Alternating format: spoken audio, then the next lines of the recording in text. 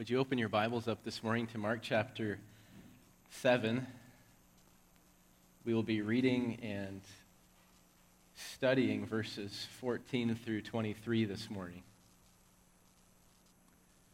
If you don't have a Bible with you, you can find Mark chapter 7 on page 843. What a privilege it is to open up God's Word yet again and hear His voice to us and what He desires of us.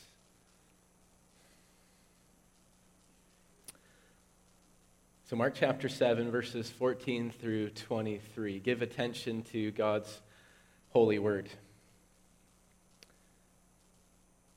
And Jesus called the people to Him again and said to them, "Hear me, all of you, and understand. There is nothing outside a person that by going into him can defile him, but the things that come out of a person are what defile him." And when he had entered the house and left the people, his disciples asked him about the parable. And he said to them, "Then are you also without understanding? Do you not see that whatever goes into a person from outside cannot defile him, since it enters not his heart but his stomach and is expelled?" Thus he declared all foods clean. And he said, "What comes out of a person is what defiles him. For from within, out of the heart of man, come evil thoughts, sexual immorality, theft, murder, adultery, coveting, wickedness, deceit, sensuality, envy, slander, pride, foolishness. All these evil things come from within, and they defile a person." Let's pray together.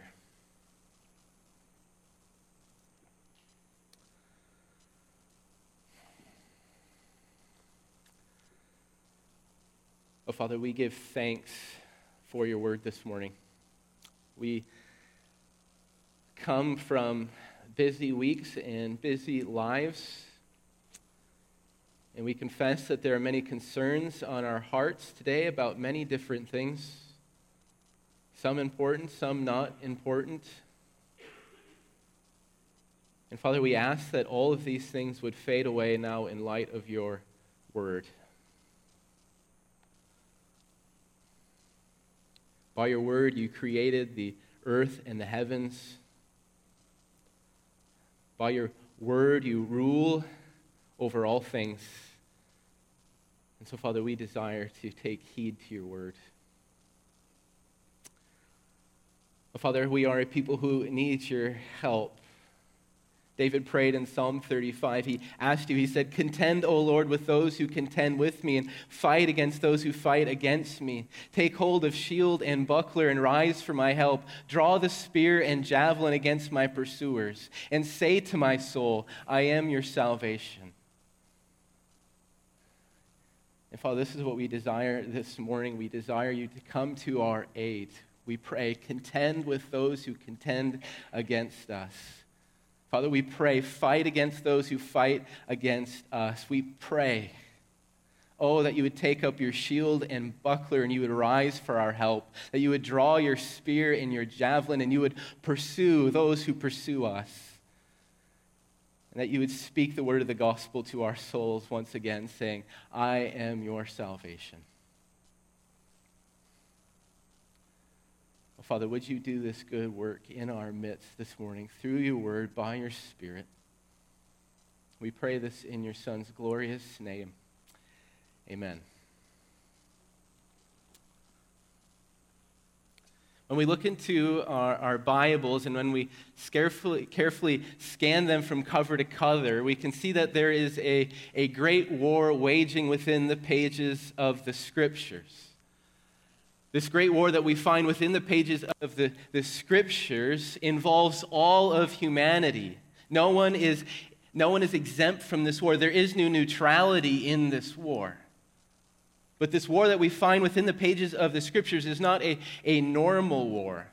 It's not like the war that we see in the news or in books that we read or movies that we watch. This war is not fundamentally fought with swords or spears or chariots. It's not fundamentally about land or places.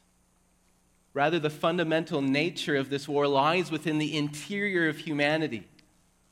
While fists are raised and weapons are brandished in this war, we can trace the source of this war always back to the corrupted heart of humanity. And ever since the sin of Adam in the garden, humanity has set himself against God, the creator of all things and all peoples. And when we carefully read the scriptures from cover to cover, we hear about this fundamental heart problem in the interior of mankind again and again and again. Genesis chapter 6, verse 5 says this: "The Lord saw that the wickedness of man was great in the earth, and that every intention of the thoughts of his heart was evil continually." Psalm 53, verses 1 through 3 says, "The fool says in his heart, 'There is no God.' They are corrupt, doing abominable iniquity. There is none who does good. God looks down from heaven on the children of man to see if there are any who understand, who seek after God. They have all fallen away. Together they have become corrupt. There is none who does good, not even one." Isaiah 29, verse 13. "These people draw near to me with their mouths and honor me with their lips, but their hearts are far from me." Jeremiah chapter 17, verse 9. "The heart is deceitful above all things and desperately sick. Who can understand it?" Romans chapter 1, verse 21. "For although they knew God, they did not honor him as God or give thanks to him, but they became futile in their thinking, and their foolish hearts were darkened." And we can see from this tasting of Scripture, at the core of humanity's being, where our will and our desires and our affections intersect, we have set ourselves against God. And because of this perpetual enmity that lies within the heart of humanity, because of this hostility towards God and his purposes, humanity is on this perpetual downward spiral. And we see the spiral within the Scriptures. It's a story filled with depression and death and darkness. And so when we read the Scriptures, we come to this fact: the story of humanity is bleak, it's dire. There is no human invention or solution that can solve the condition of man's heart or stop this downward spiral of death. But we meet good news in the Scriptures as well. We meet in the pages of the Scriptures a God who graciously intervenes into this bleak and dark and depressing story. And we meet this God in all parts of this story. When we work through this story, we get small tastes of what this God will do for humanity. We get a small taste when God meets with Adam and Eve after their sin, and he promises that a seed will come and will smash the head of that serpent. We get a taste of it when God graciously intervenes and saves his people from the clutches of Pharaoh and slavery. We get a taste of it in the giving of the law of Moses, God's righteous and good precepts for his people. We get a taste of it when we read the prophecies of Isaiah and Jeremiah and Ezekiel. They talk about this great coming day of the Lord when all things will be set right. But all these stories and prophecies function like appetizers. They prepare us for the great and climactic intervention. And this is exactly what we find in the Gospel of Mark. The Gospel of Mark is a story of sudden appearance. Jesus suddenly appears in Mark. There he is, baptized in the River Jordan by John. And then Jesus suddenly starts preaching. He says, "The time is fulfilled and the kingdom of God is at hand." And then Jesus suddenly starts healing people and casting out demons. And Mark, through this rapid pace, signals to us that in the appearance of Jesus and these sudden activities, the great and final intervention is afoot. And it's here when we examine Jesus' ministry of intervention that we notice that Jesus goes about his work of intervention in a very odd way. He shows up to Israel, and he doesn't call men and women to take up swords or shields or spears. Rather, he calls men and women to take up what? Faith and repentance. He calls them, he says, "Repent and believe." Jesus comes to his men, and again we hear from his voice these words. He says, "Follow me. Come after me." And we see in this intervention that Jesus desires the recalibration of the human being from the inside out, from the heart out. And Jesus works and he labors in the Gospel of Mark so that his people would be transformed into his very likeness with soft and pliable hearts. And Jesus fulfills a specific salvific role in the great war of the human heart. Moses wrote about a coming prophet who would teach the people of God the word of God. Deuteronomy chapter 18, verse 18 says this, I will raise up for them a prophet like you from among their brothers, and I will put my words in his mouth, and he shall speak to them all that I command. Humanity needs a prophet who can speak the words of God. And Isaiah wrote of a coming teacher who could reach into the hearts of humans and actually change their hearts with his teaching.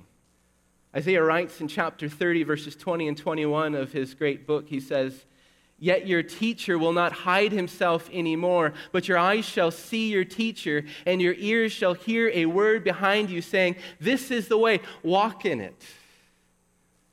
As Isaiah speaks of what's going to happen because of this great teaching ministry.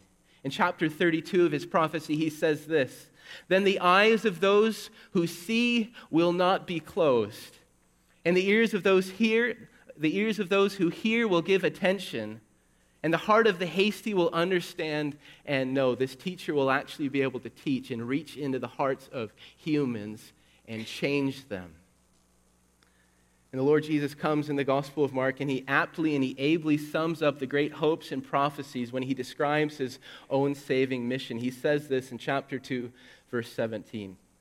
Those who are well have no need of a physician, but those who are sick. I came not to call the righteous, but sinners. And Jesus is revealing that he is indeed the great physician, the one with the ability, the one with the authority, the one with the concern to heal the hearts of humanity. And when we look into our text this morning, this is the very ministry we see that Jesus is carrying out in the midst of Israel. And Jesus performs his ministry as the great physician in two distinct phases. And we can break up our sermon into two parts this morning. The first part is this. Jesus gives the proper diagnosis of what's going on with humanity. And the second part of the sermon will be this. Jesus applies the proper remedy that humans need.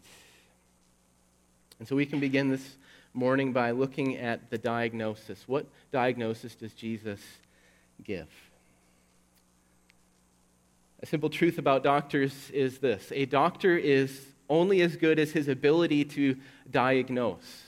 A doctor may have the greatest labs at his disposal. He might have the greatest nurses in his hospital. He might have the greatest technology and medicine at his fingertips. He might have many degrees from prestigious universities and medical schools hanging upon his walls. But if he doesn't have the wisdom and discernment to diagnose none of these things,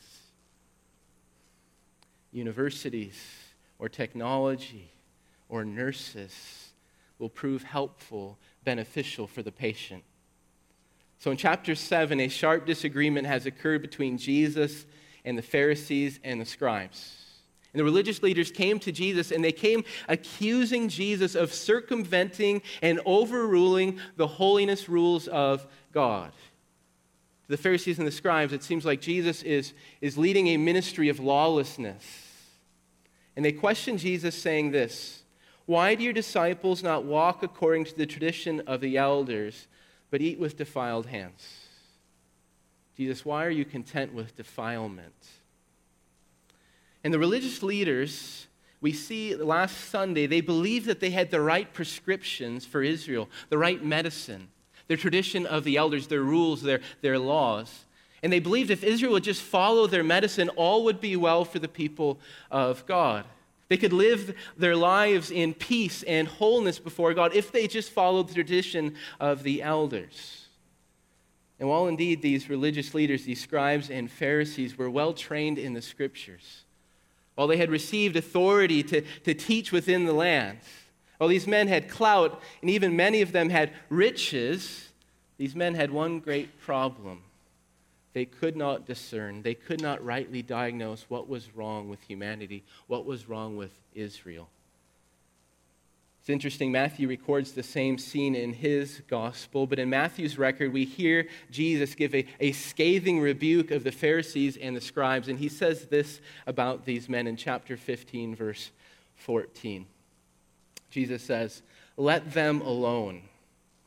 They are blind guides, and if the blind lead the blind, both will fall into a pit." And Jesus' logic is straightforward. If the scribes and Pharisees are dull in heart, if these men are hypocrites, if they have left behind the word of God, if they have, in their deceit, overturned the word of God and led a people astray, what will happen when these people actually lead a people and disciple a people, when they open up the word of God and think that they're going to teach a people? Well, the answer is disaster. And if the blind lead the blind, both will fall into a pit. You will most surely find a people that are characterized by the same things as the scribes and the Pharisees, a people of hardness of heart, a people who are marked by hypocrisy and disobedience and all the other things. And we can find another scathing rebuke of Jesus from the Gospel of Matthew, chapter 23, verse 15. And Jesus says here, speaking to the Pharisees, "You travel across sea and land to make a single proselyte. And when he becomes a proselyte, you make him twice as much a child of hell as yourselves." And so we see this principle working in Jesus' ministry.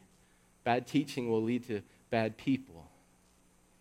And so Jesus, in our text this morning, is wholly discontent with the teaching and the leading of the scribes. And so he calls together a crowd around him. And Jesus calls together the crowd so that they might get a true glimpse of their hearts, that they might get the true diagnosis, that they might truly know what's going on inside of their hearts. And so Jesus speaks to them in verse 14, and he says this, "Hear me, all of you, and understand."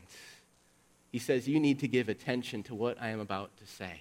You need to hear this message. And as we move into verse 15, we see that Jesus' diagnosis comes in two parts. In the first part of Jesus' diagnosis, he debunks the diagnosis of the scribes and the Pharisees. He says this in verse 15. Look there with me. He says, "There is nothing outside a person that by going into him can defile him." What is Jesus saying here? What is he doing? Well, Jesus is rebuking the tradition of the elders. He's saying washing your hands or not washing your hands is not going to make any difference before God. But we can find that there are larger ramifications to Jesus' words, and Mark spells them out for us in verse 19. Mark gives us this editorial comment. He says, "Thus Jesus declared all foods clean." In effect, what Mark is saying is that Jesus is teaching what we eat, what we put into our mouths, whether that be bacon or shrimp, is not the fundamental problem with humanity. Dietary rules and restrictions cannot fix the warring and rebellious heart of man. And Jesus explains why in verse 18. He explains why the Pharisees get it wrong. Even more, he explains the weakness of the administration of the old covenant in the food laws. He says this, "Do you not see that whatever goes into a person from outside cannot defile him, since it enters not his heart but his stomach and is expelled?" And what Jesus is saying is that food simply goes into your mouth, down into your stomach. It nourishes you for a time, and then there are leftovers. And those leftovers then go into the toilet. And while the food goes into the body and nourishes the body, the food does not touch the heart. The food doesn't actually change or reorient the inclinations, the affections, the desires of who we actually are. And this brings us to the second part of Jesus' diagnosis. In verse 15, Jesus pinpoints the problem of humanity. He says this, "But the things that come out of a person are what defile him." So we're clear. Defilement does not come from external sources like dirty hands or certain foods. Rather, the things that cause defilement come out of a person. Defilement, Jesus teaches, proceeds from the inside of who we are. And here we need to press on Jesus a bit and dig into his logic. What is Jesus teaching us here? How does this work?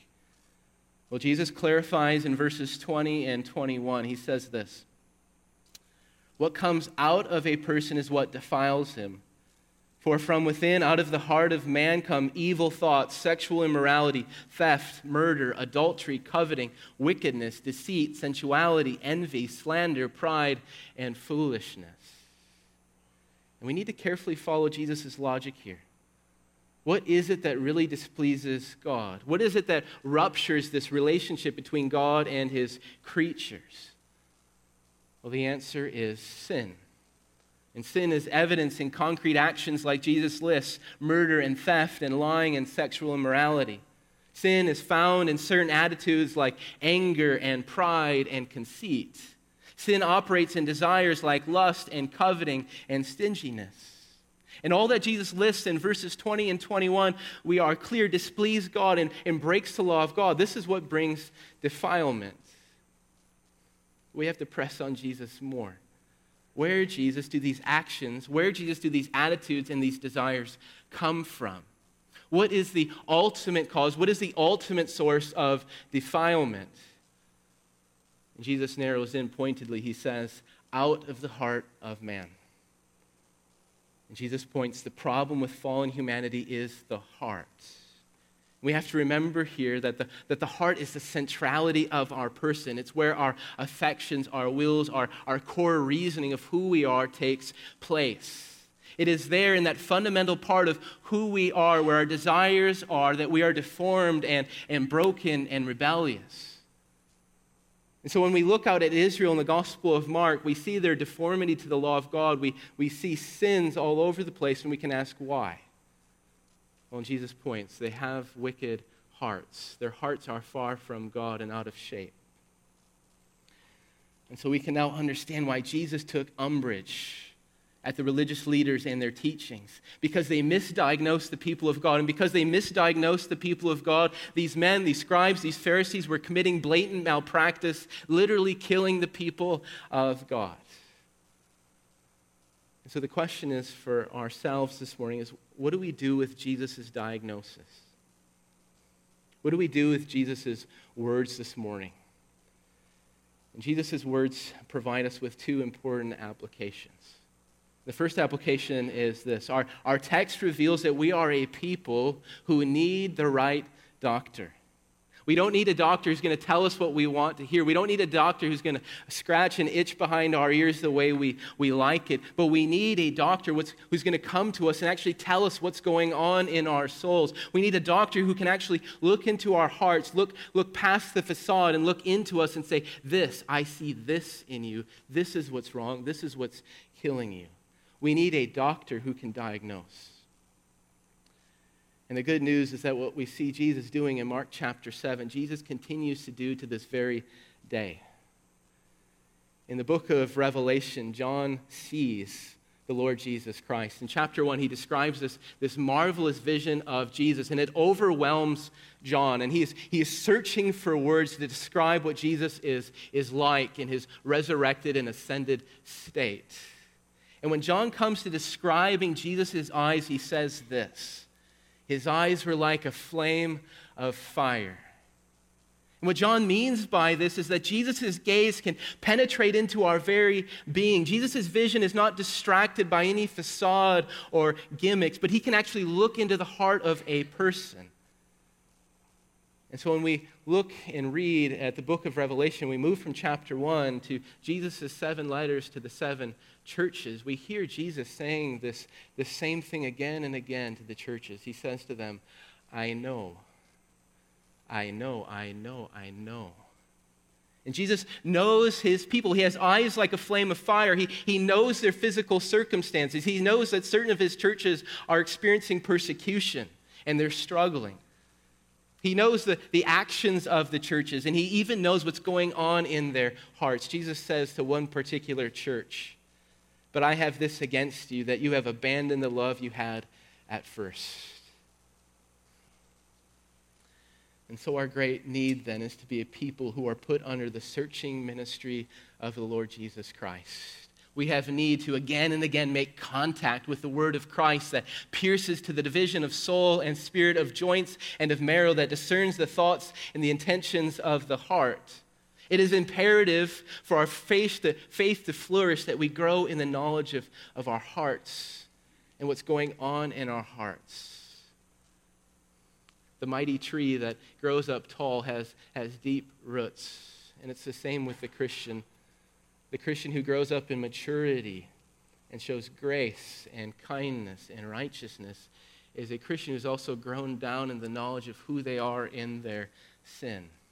And Jesus is the only one who can provide this ministry to us. He's the only one that can give us this avenue into our hearts to show us what actually is going on, who can pull back the cloak and say, I see this in you. I know what's going on.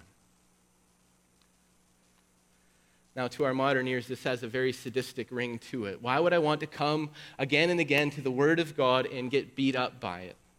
Why would I want to come to the preaching of the Word and the ministry of Jesus Christ and hear what's wrong with me again and again and again? I want to hear something positive. I want to hear something refreshing. I want to hear something heartwarming. But here we have to realize that the diagnosis that we receive from Jesus every time we come to His Word, every time we hear the Word preached, is a ministry born out of love and concern for the people of God. Just think about Mark chapter 7. If Jesus didn't love the crowds that day, if he didn't love his disciples that day, he would have not have spoken this parable to them. He would have not spoke of their hearts. He would have just let them be in their sins. And it's the same with us. Jesus says to us, those whom I love, I reprove and discipline. So every time we come to the Word and our sin is exposed, we're actually experiencing the present ministry of Jesus. We're actually experiencing His love and His grace and His kindness to us because He's exposing what's wrong with us, what will ultimately kill us. We can compare this to a man or a woman who has beaten cancer. What does that person do after they beat cancer? Well, out of danger of that cancer returning, they regularly and routinely return to the doctor for examination. In Christ, we stand in the same need as that former cancer patient. We need to return again and again to our great doctor who can diagnose our hearts and see if there's cancer growing up inside of us. And there's a second application from Jesus' diagnosis. It's this: we must operate with the logic of Jesus. When we deal with our sin, we must be careful not to follow the logic of the Pharisees. And there's something tempting and alluring about the logic of the Pharisees. They preach, and we see it in their doctrine in Mark chapter 7. Defilement comes from the outside. And why is this so alluring? Why is this so tempting? Because this type of logic ultimately removes culpability. If defilement comes from the outside, like food or dirty hands, then it doesn't come from me. It's alluring because we get to blame our sinfulness on other things, other people, or our circumstances. The logic of the Pharisees is like the logic of Adam in the garden. After he sinned and God drew near to him, what did he say? The woman whom you gave to be with me, she gave me the fruit of the tree and I ate. That's the logic of the Pharisees. But we must operate with the sound logic of the Lord Jesus. He says to us, but the things that come out of a person are what defile him. James chapter 4 speaks in a similar way, and James clarifies Jesus' words. He says, what causes quarrels and what causes fights among you? Why are you fighting? Why are there disturbances in your fellowship? He says, is it not this, that your passions are at war within you? You desire and do not have, so you murder. You covet and cannot obtain, so you fight and quarrel. And Jesus' logic is powerful. We can truly say that our circumstances, our environment, our natural temperaments all contribute to sin. We're more likely to sin when we haven't slept well or when we're stressed. But Jesus' logic doesn't let us stop with these outward things. Jesus doesn't let us just say, I'm just tired, that's why I did this. I'm just stressed, that's why I did this. I'm just Irish, that's why I did this. Jesus' logic doesn't let us off the hook. He won't let us blame our sinful deeds, our twisted desires on someone else or something else. Rather, when we operate by Jesus' logic, he forces us to honesty. These deeds, these thoughts, these desires actually reveal who I fundamentally am. This is me.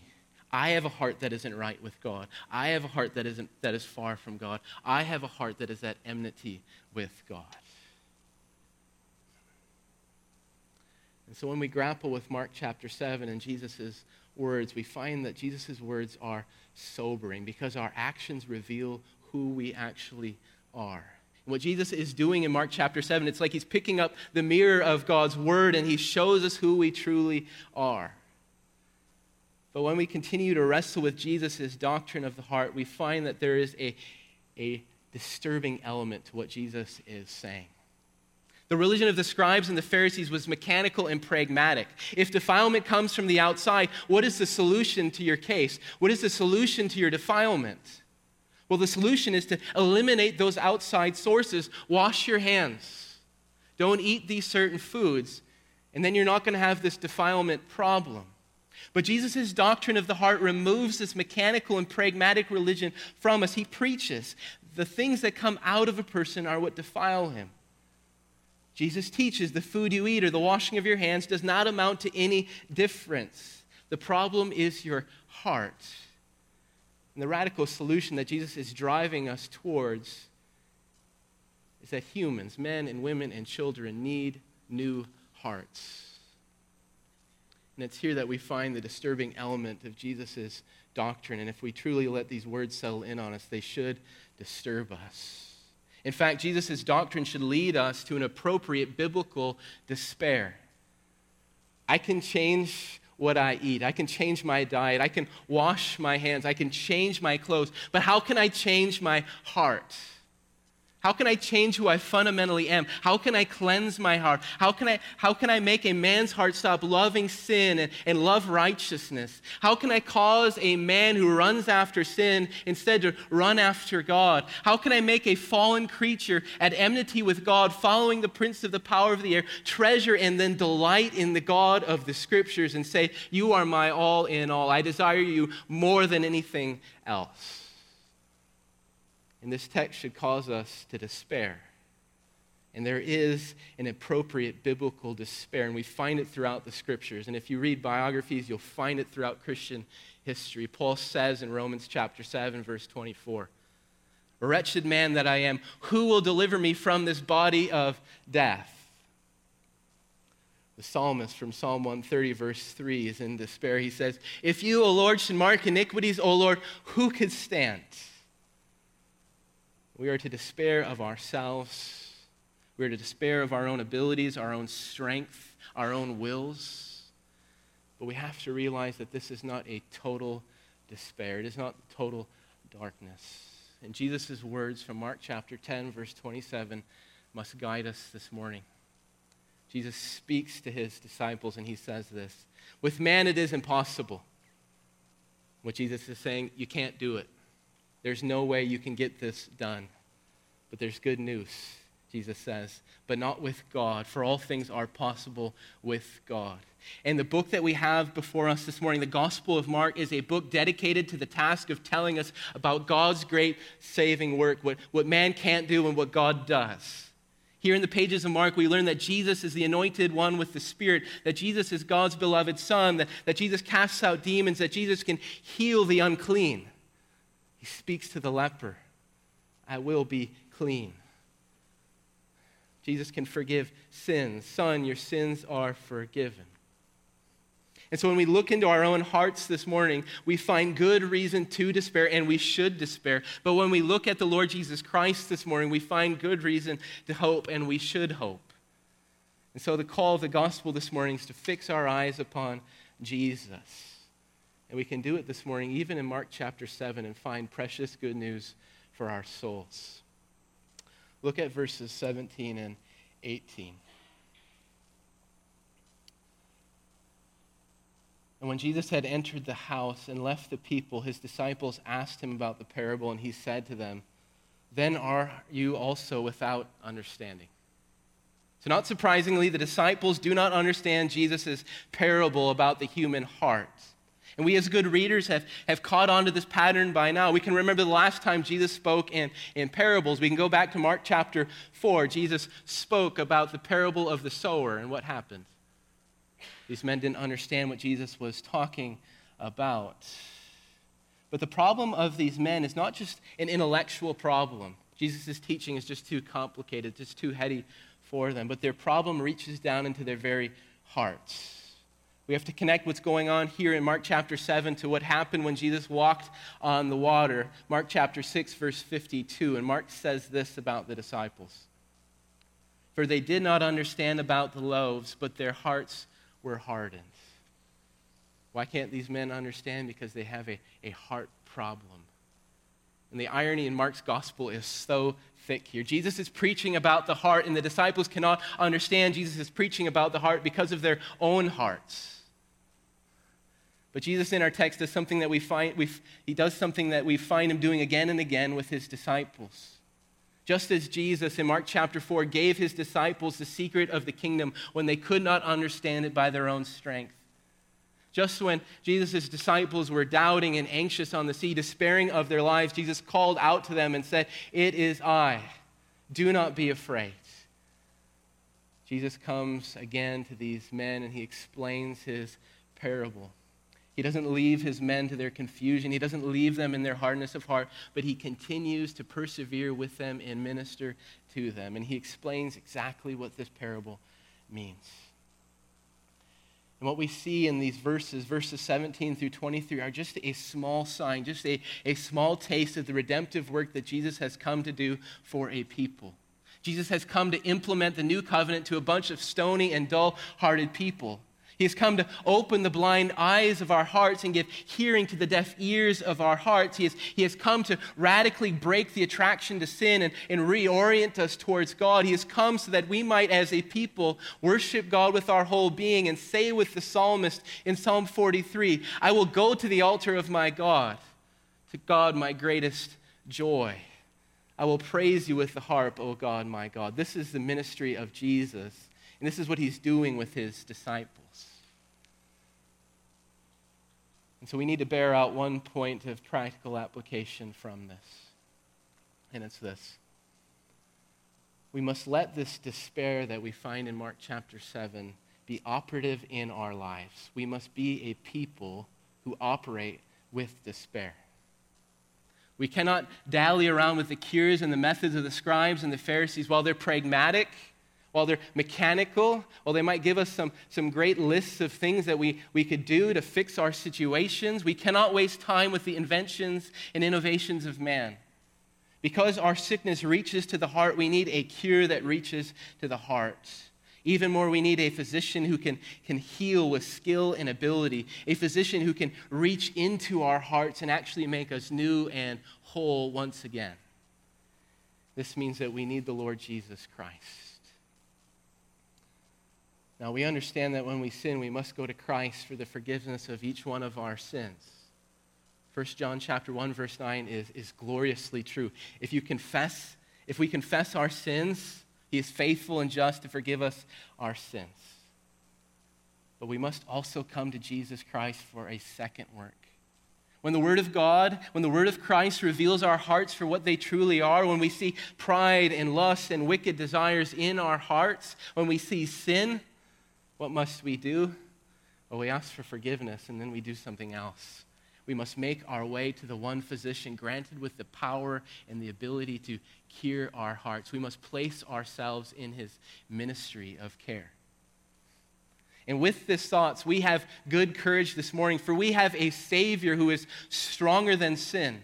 We have a Savior who can overcome the hardest of heart, and we must always come to Christ, our Savior. We must encourage ourselves to come to Christ and remember who he is. For Jesus has ascended on high, and he sits at the right hand of the Father, and he has been given authority over all things in heaven and on earth. He has been given a name that is above every name. He is the Lord of lords and the King of kings. And we must remind ourselves, we must stock our mind with the character of this Savior. Christ is the fullness of grace. Kindness after kindness was poured out from our Savior's hands. In Christ are supplies of inexhaustible strength. In him is matchless wisdom. And all of these things are freely available in the gospel if we would just come to him. One of my favorite books is called The Mortification of Sin, and it's written by John Owen. And it's a book all about killing sin? How do you do this great work? And he wrote this book. It was originally a bunch of lectures written to young university students, likely in their late teens.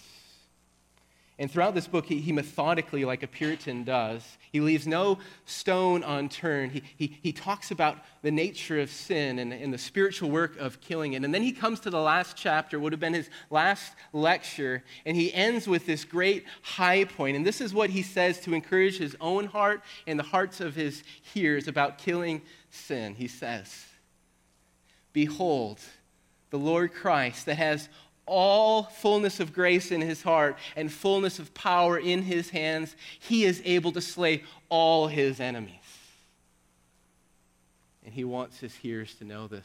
Whatever's in your hearts, whatever is going on inside of you, Jesus is sufficient, capable, and powerful enough to slay it.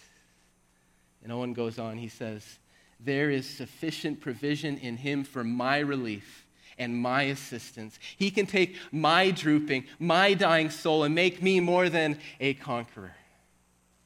That is Christ Jesus for the soul.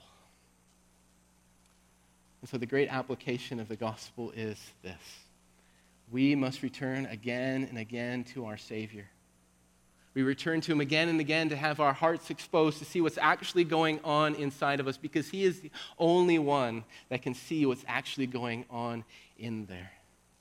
But then we must do a second work. We must come to him as our great physician who is dedicated to healing our hearts. Because it is in our coming to Christ, it is in our fellowship with his death and resurrection, it is by beholding and eyeing up his good character, his power, his might, his grace, his mercy. It is by exposing ourselves to his medical practice. It is by being near to the instruments that he uses in surgery, the preaching of the word and prayer and the sacraments, that our hearts are renewed, that our desires are reoriented, that our cravings are finally killed. And so Jesus, our great physician, draws near to us this morning, and he preaches to us. He says, "Those who are well have no need of a physician, but those who are sick. I came not to call the righteous, but the sinners." And if we get the gospel this morning, we'll be a people who draw near to Jesus again and again and again, because it's only in fellowship with Jesus that our sins can be killed and our hearts can be renewed, and we can worship God once again. Let's pray together.